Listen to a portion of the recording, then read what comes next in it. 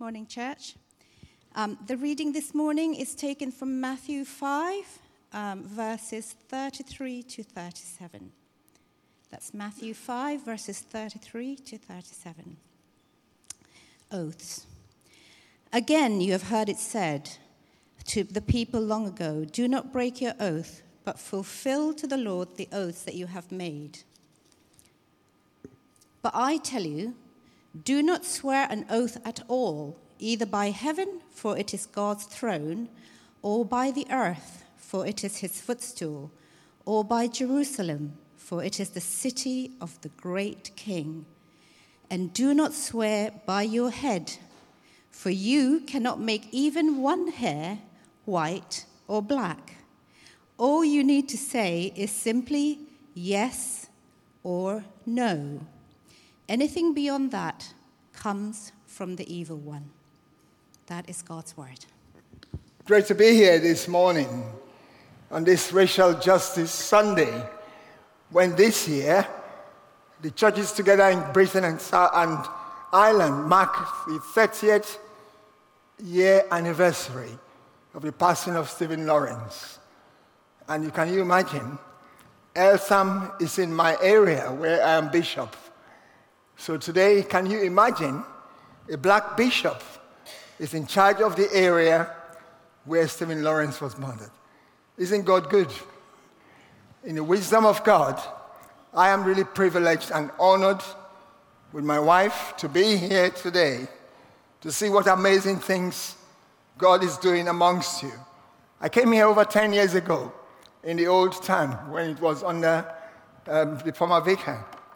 And it's just so wonderful to walk in here this morning and to see the new extension and all that God has been doing amongst you. What a lovely congregation. Very excited about the number of children and young people. Keep it up. Today, as we celebrate as God's people, I want to remind all of us, those who are here, those who are listening on the live stream, and those who will hear me later in the evening, that we are all members of one family. It doesn't matter where you come from. Imagine, I was born thousands of miles away in West Africa, in a country called Nigeria. Some of you might know about it. My wife and I met in medical school, where we studied to be doctors. And God gave us a missionary calling to come to the family of the church in England as missionaries. Can you just imagine it? And 33 years later, I'm a bishop in the Church of England. Isn't that God good? Isn't God good? Could I have arranged that? Could anybody have arranged that? That's because we are all members of one big family. And as I said earlier on to Emily and my wife and her friend, today, you are in this church, not because you've chosen to be here. God brought you here. Remember that. Just as we do not choose the families into which we are born, God leads us to the church he wants us to go to. You may think you've decided to come here as your church, but who laid it on your heart, in your spirit, to come here? The Almighty God. Because he's the sovereign king over all our choices. He reigns supreme over everything concerning us as his children. So no matter your age, your experience, your status, your race, wherever you're from, remember this one thing. God loves you. As we've sang this morning in the songs, he loves you unconditionally. And he gave his life in his Son for your salvation. So today, as we reflect on the Word of God for us from Matthew's Gospel, I want to share a few thoughts with you on that very exciting passage. I love the Sermon on the Mount so much. I love it not because of what it has done to me, but because it is the Word of God. And one thing about this Sermon on the Mount is that every Christian today needs to master it, because it is the Christian counterculture, described by many as the way God calls us to live our lives in a world that is so different from what he calls us to do. So the Bible tells us in the Sermon on Matthew chapters 5, 6, and 7 that we are like a salmon in the North Sea, flowing and swimming against the tide. And you know why salmons do that? They naturally do that because they don't want to be killed. Because if they flow with the tide will take them where they don't want to go, crash them against a stone, crash them against a tree or an undergrowth in the river, and they'll lose their lives. So salmons intentionally swim against the tide because they want to decide which way they go. That's the calling on each and every one of us.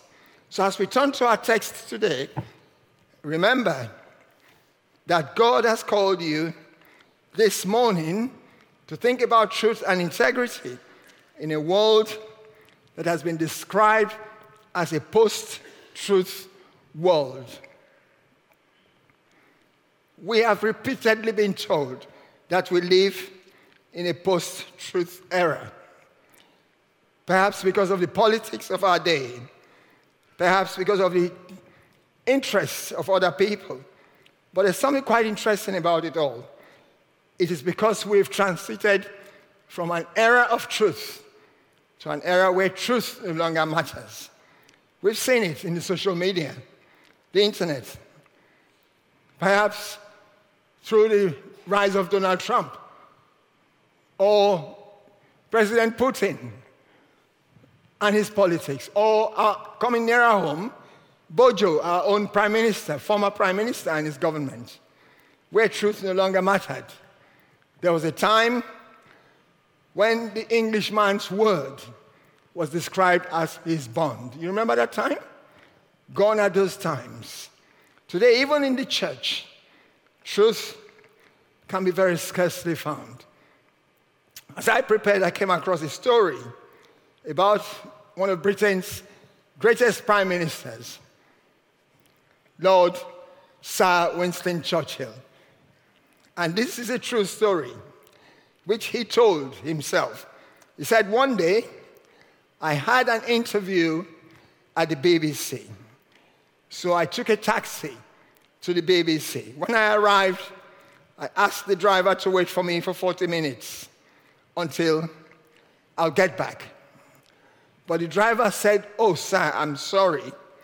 I can't because I have to go home to listen to Winston Churchill's speech."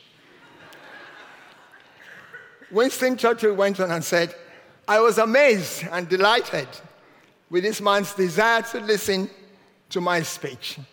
So I took out £20 and gave it to the taxi driver instead of £5, without telling him who I was." And listen to what happened next. When the driver collected the £20, he said to me, looking over, "I'll wait for hours until you come back, sir, and let Churchill go to hell."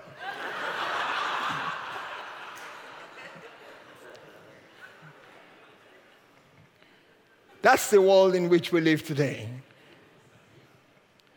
And so in our Bible reading, Jesus was pointing out this very same point to his audience.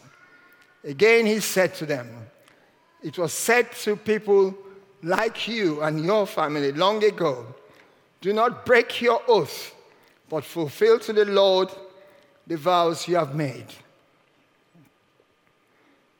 Over and over, the people of God had been told in scriptures, because the third commandment said, "Thou shalt not take the name of the Lord your God in vain."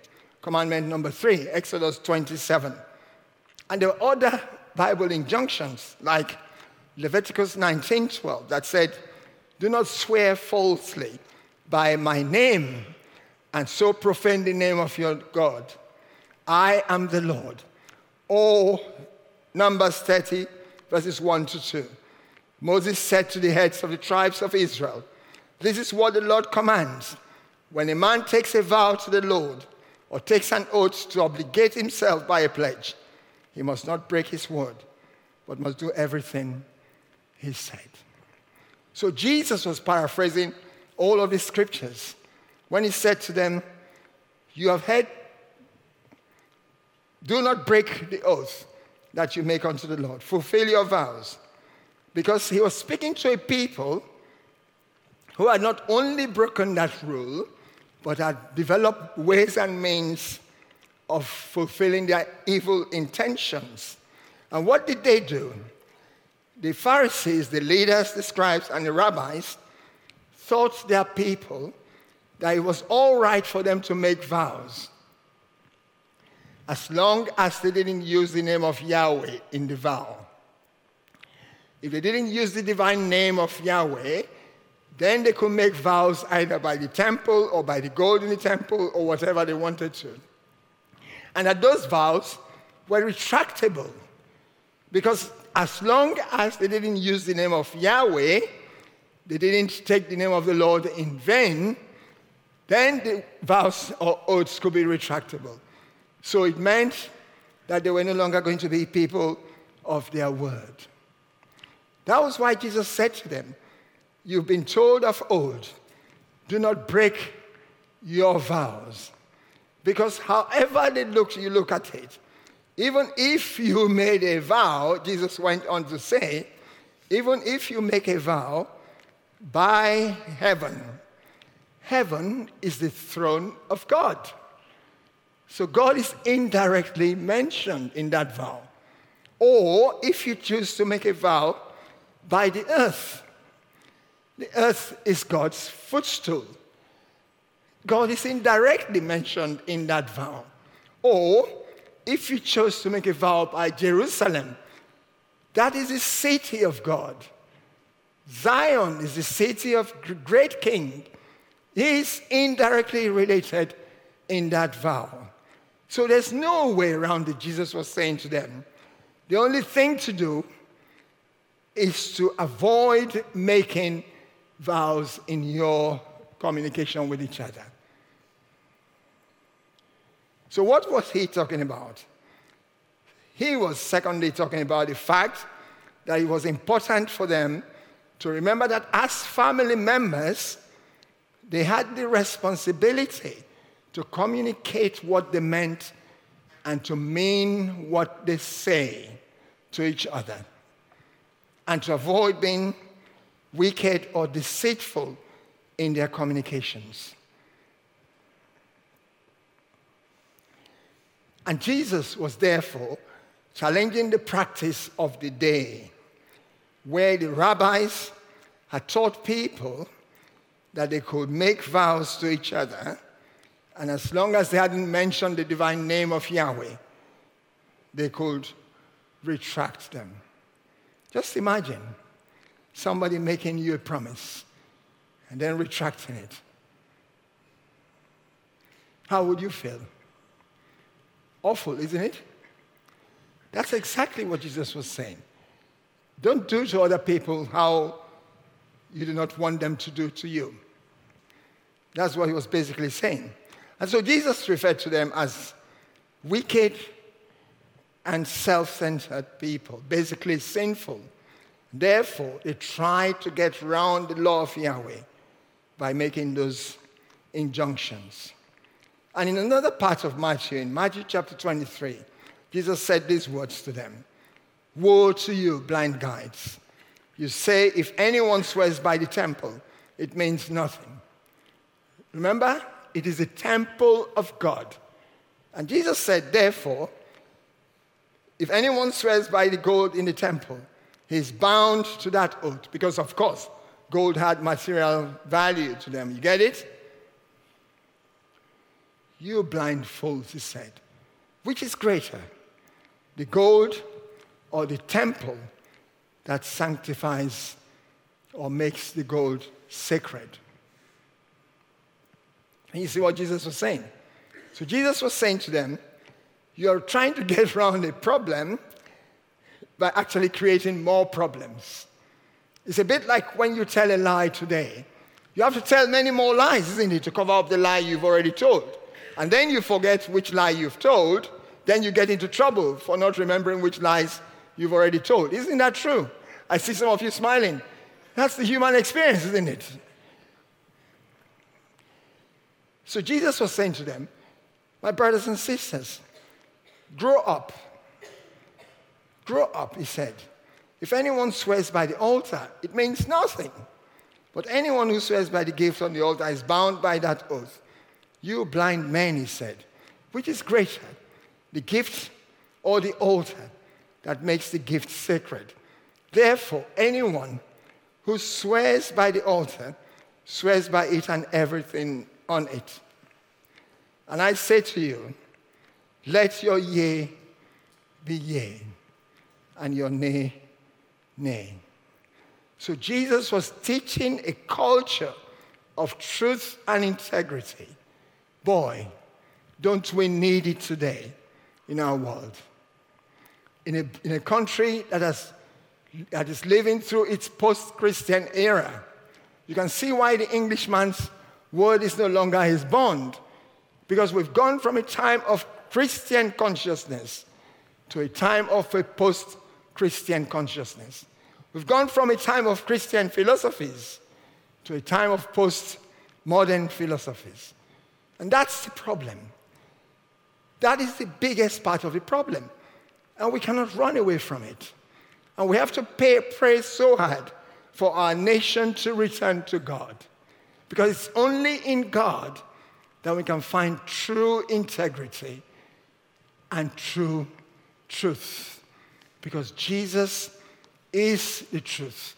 I'm not talking about relative truths now. I mean, Jesus said in John chapter 14, I am the way, the truth, and the life. Just think about it. Jesus is the truth. Is the real revelation of God's truth. And so when you see Christ, you've seen the triune God. Because the godness of God, the fullness of God bodily dwelt in him when he came on earth. And so anything else we do out of being people of truth and integrity could be due to one or two reasons. When our nay is not nay, or our yea is not yea, it could be because we are deceitful or evil intentioned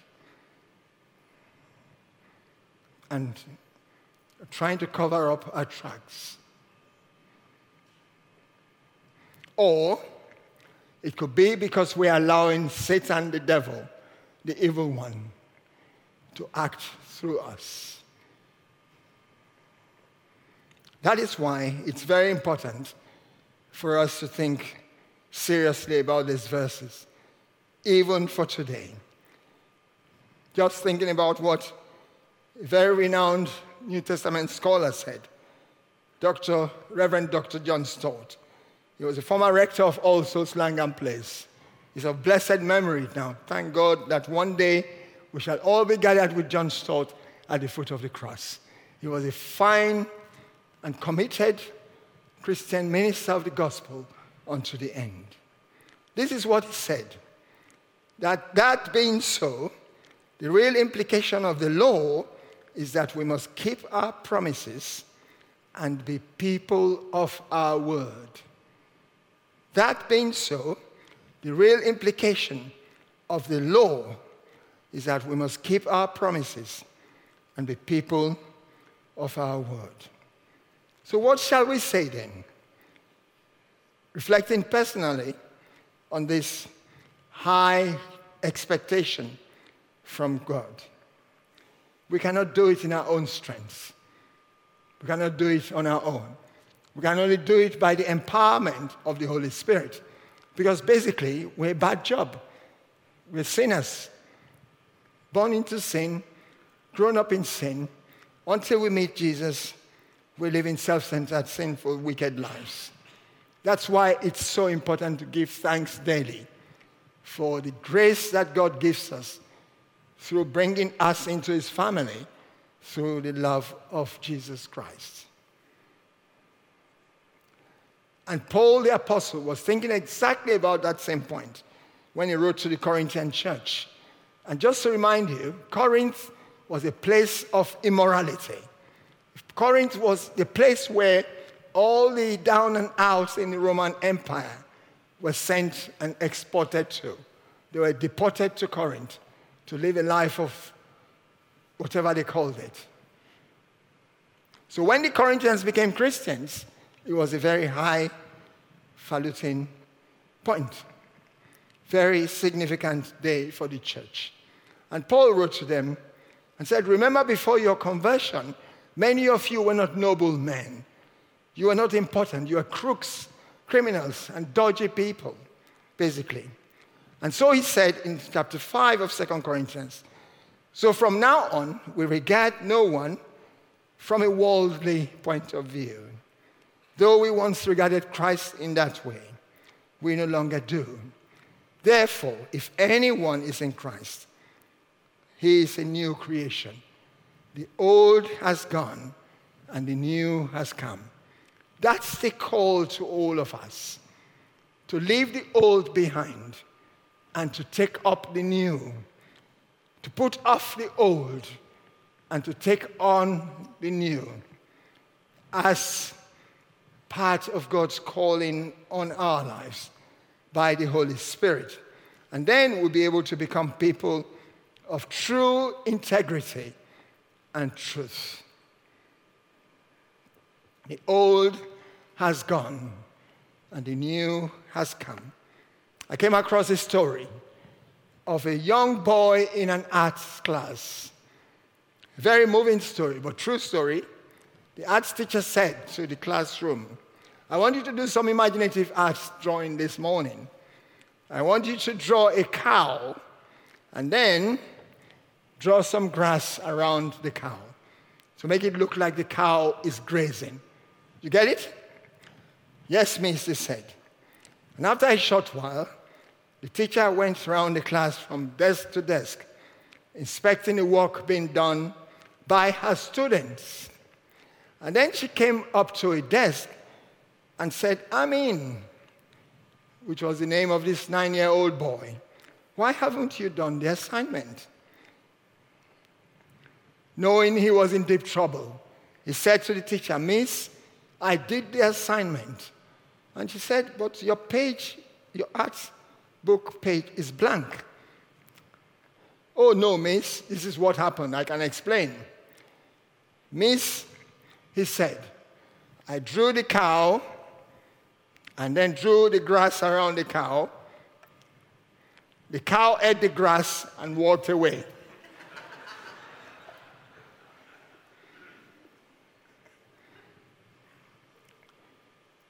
That's what God is calling us to, not to embellish the truth or be economical about it or to try and extrapolate it, but to speak it as it is. Not like this little boy. Today, as I finish, my friends, let your yea be yea. Let all of us be people of integrity, people of truth. Let us be known as Christians who will speak the truth, even at the extent, to the extent of personal sacrifices.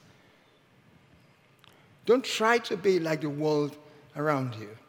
When I was a parish priest, I used to have a very interesting experience of asking people to do stuff or to attend a program. And they'll say to me, oh, Reverend Caraway, I'm not quite sure, but I'll let you know nearer the time if I'll be able to come and do it.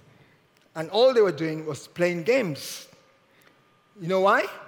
They were trying to see if there was anything better to do that evening before committing themselves. Because if they had something better to do, they would go to that thing and not come to church. When actually they knew that their time was free and they could commit themselves. And today we see it in our world. Part of the lack of truthfulness is seen in lack of commitments that people are not prepared to make.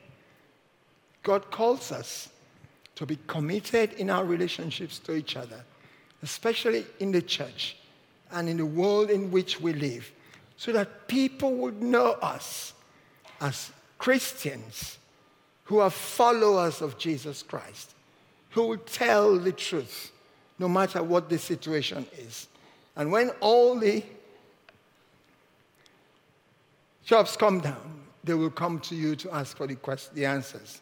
And I have found that in my own experience. After all said and done, because people know that you're a Christian in the department, when they want the truth, they'll come and ask you to tell them what you saw and what happened.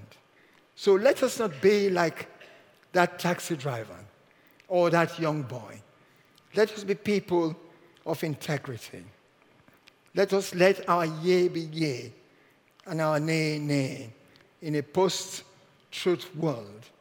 Let us shine the light of Christ through our relationships and what we say or do not say. And the Apostle Paul, the Apostle James, the brother of the Lord Jesus, said this as I finish.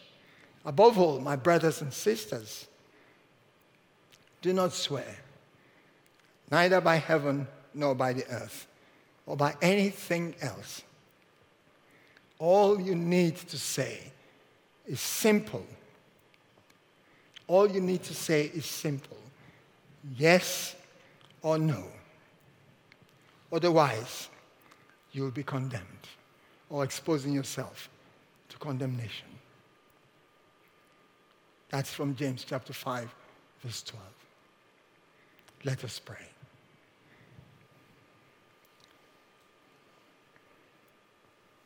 Heavenly Father, we thank you so much for the joy and the privilege of being called your children.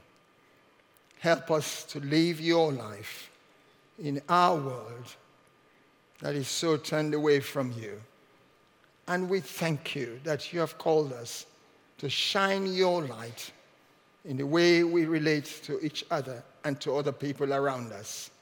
Help us to be people of integrity, to continue to shine the light of Christ through our integrity and through our truthfulness, and letting our yea be yea and our nay, nay, so that we will be people whose word will be their bond.